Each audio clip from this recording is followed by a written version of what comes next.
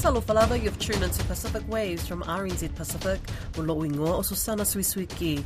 Coming up, Vanuatu government is yet to make its positions on the AUKUS agreement. Pacific leaders are reassured that the AUKUS deal has no hidden agendas. Also, some other players in the market would like actually to free up the foreign exchange markets.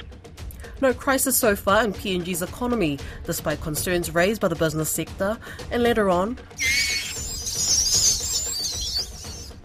that's not the sound of the AUKUS deal, but there's definitely a ratty situation that locals in AUKUS Islands want to wipe out.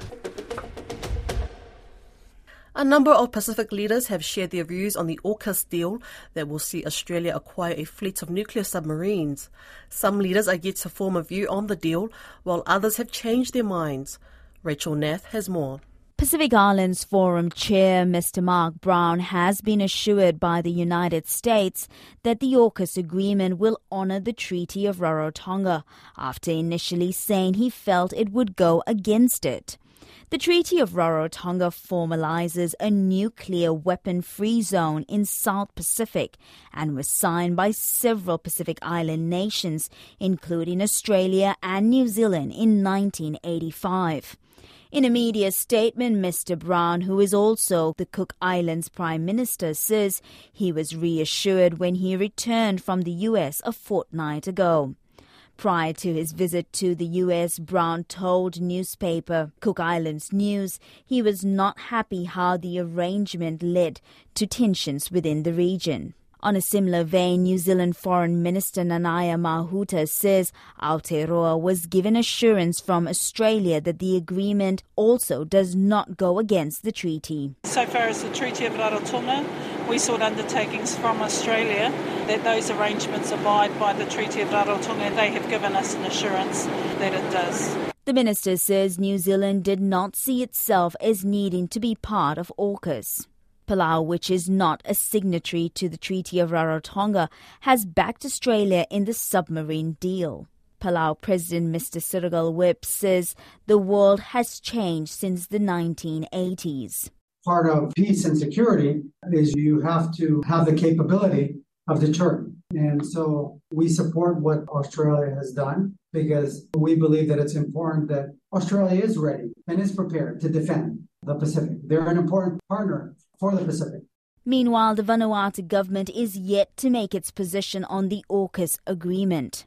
Vanuatu's Minister for Foreign Affairs says he is looking into whether the agreement is violating the South Pacific Nuclear Free Zone Treaty. Jotan Napat says the Australian High Commissioner to Vanuatu claims that Australia is not violating the agreement. The Vanuatu government is yet to make its positions on the AUKUS agreement. Now, we feel that it's important because Vanuatu had signed a security agreement with the government of Australia, and we would like to incorporate that as part of the whole security agreement rather than a standalone, treating the AUKUS agreement different from the security agreement that we had signed with the government of Australia. However, Vanuatu's Climate Change Minister Ralph Regan Vanu has called on Australia to join another agreement called the Treaty on the Prohibition of Nuclear Weapons. In a tweet, Regan Vanu said the membership would ensure Australia's submarines in the AUKUS agreement would not carry nuclear weapons. The minister told RNZ Pacific he did not want to comment further on his tweet and that Australia's Minister for Defence will visit Vanuatu this week. The Treasurer in Papua New Guinea has praised the state of the economy despite concerns raised by the business sector. Ian Ling Stuckey says there is no balance of payments crisis and the country has record levels of foreign reserves. Recent issues with the supply of petroleum was blamed on the lack of access to foreign currency, while a major company, Lay Biscuit, shut its doors, making the same argument. In one certain positive development, PNG has also recently signed for a major loan from the International Monetary Fund. To discuss these issues, Don Wiseman spoke with the Executive Director of PNG's Institute of National Affairs, Paul Barker. We have that ironic situation where we are a major exporter. Our exports far exceed our imports. Very positive current account balance. and yet we don't seem to have the foreign exchange readily available. We get this story that there's 11 months of foreign exchange reserves, and yet it's not available. And we have different explanations for that. The central bank and the Treasurer says it is available, and yet it's not being released in the timely manner that the importers need. So it's a little bit of a hard one to explain, but the central bank has increased since about October last year, significantly increased the amount that's been made available for importers.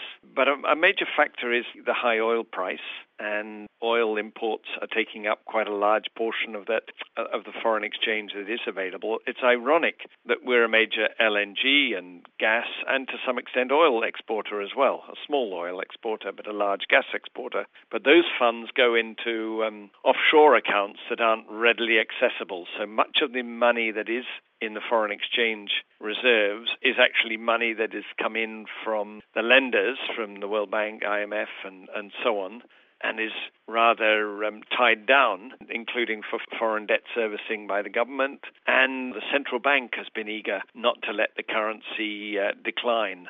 So they've been sort of shoring up those funds to some extent.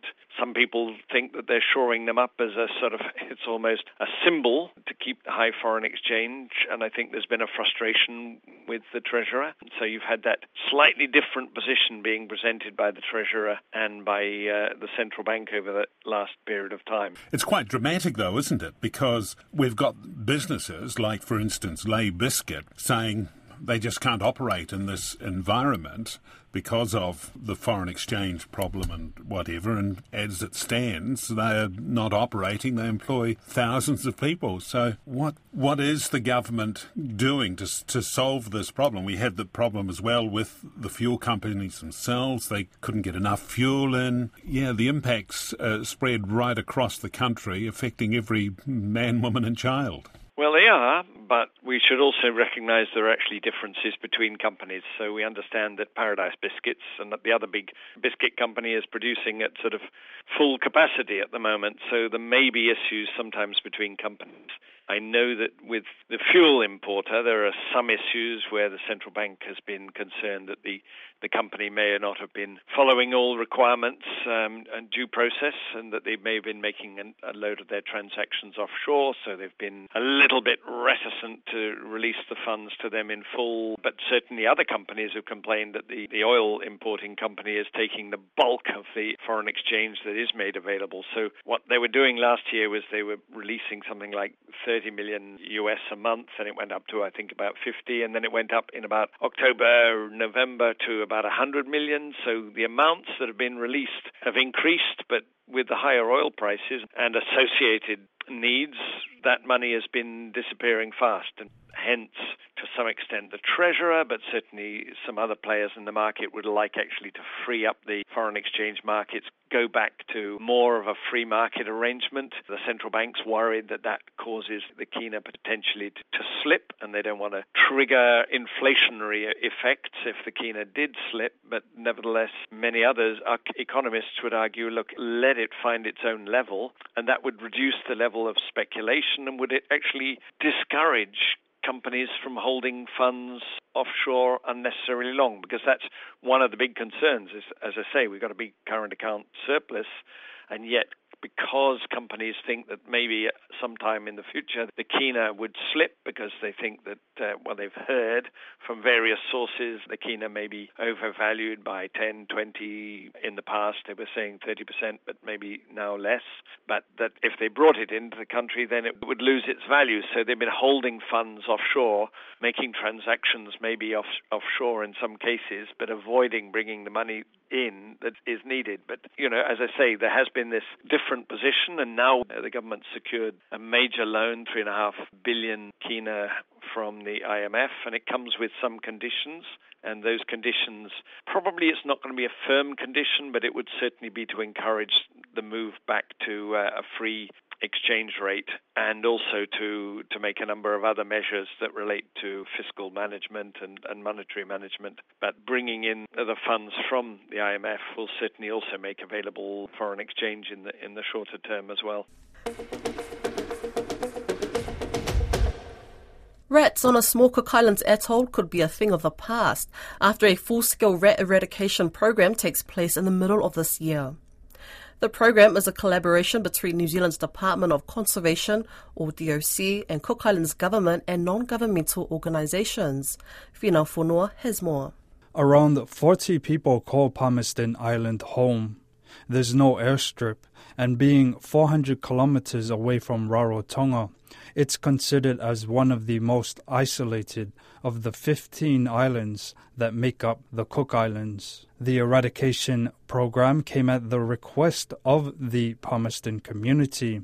The island's executive officer, Arthur Neal, says rats are a menace to people's lives. Rats are problems on Home Island. They've been a nuisance. They damage our crops, coconuts, fruit trees and things. So, you're always battling the rats. In 2018, the Palmerston Island Council commissioned a natural resources study that revealed there was very little bird life where rats were present. Ian Osteen from DOC's National Eradication Team travelled to Palmerston for a 3-week feasibility study. Mr. Osteen says he's optimistic all rats will be gone from the atoll by the end of the year, but it will be challenging. In the tropics, it's particularly hard to eradicate rats just because it's such a productive environment. So there have been cases where operations which have done everything right have still failed, but we're quite hopeful that all the issues we've identified, that we'll be managing them well. Mr. Neal says the preparation to wipe out the rats felt overwhelming at times.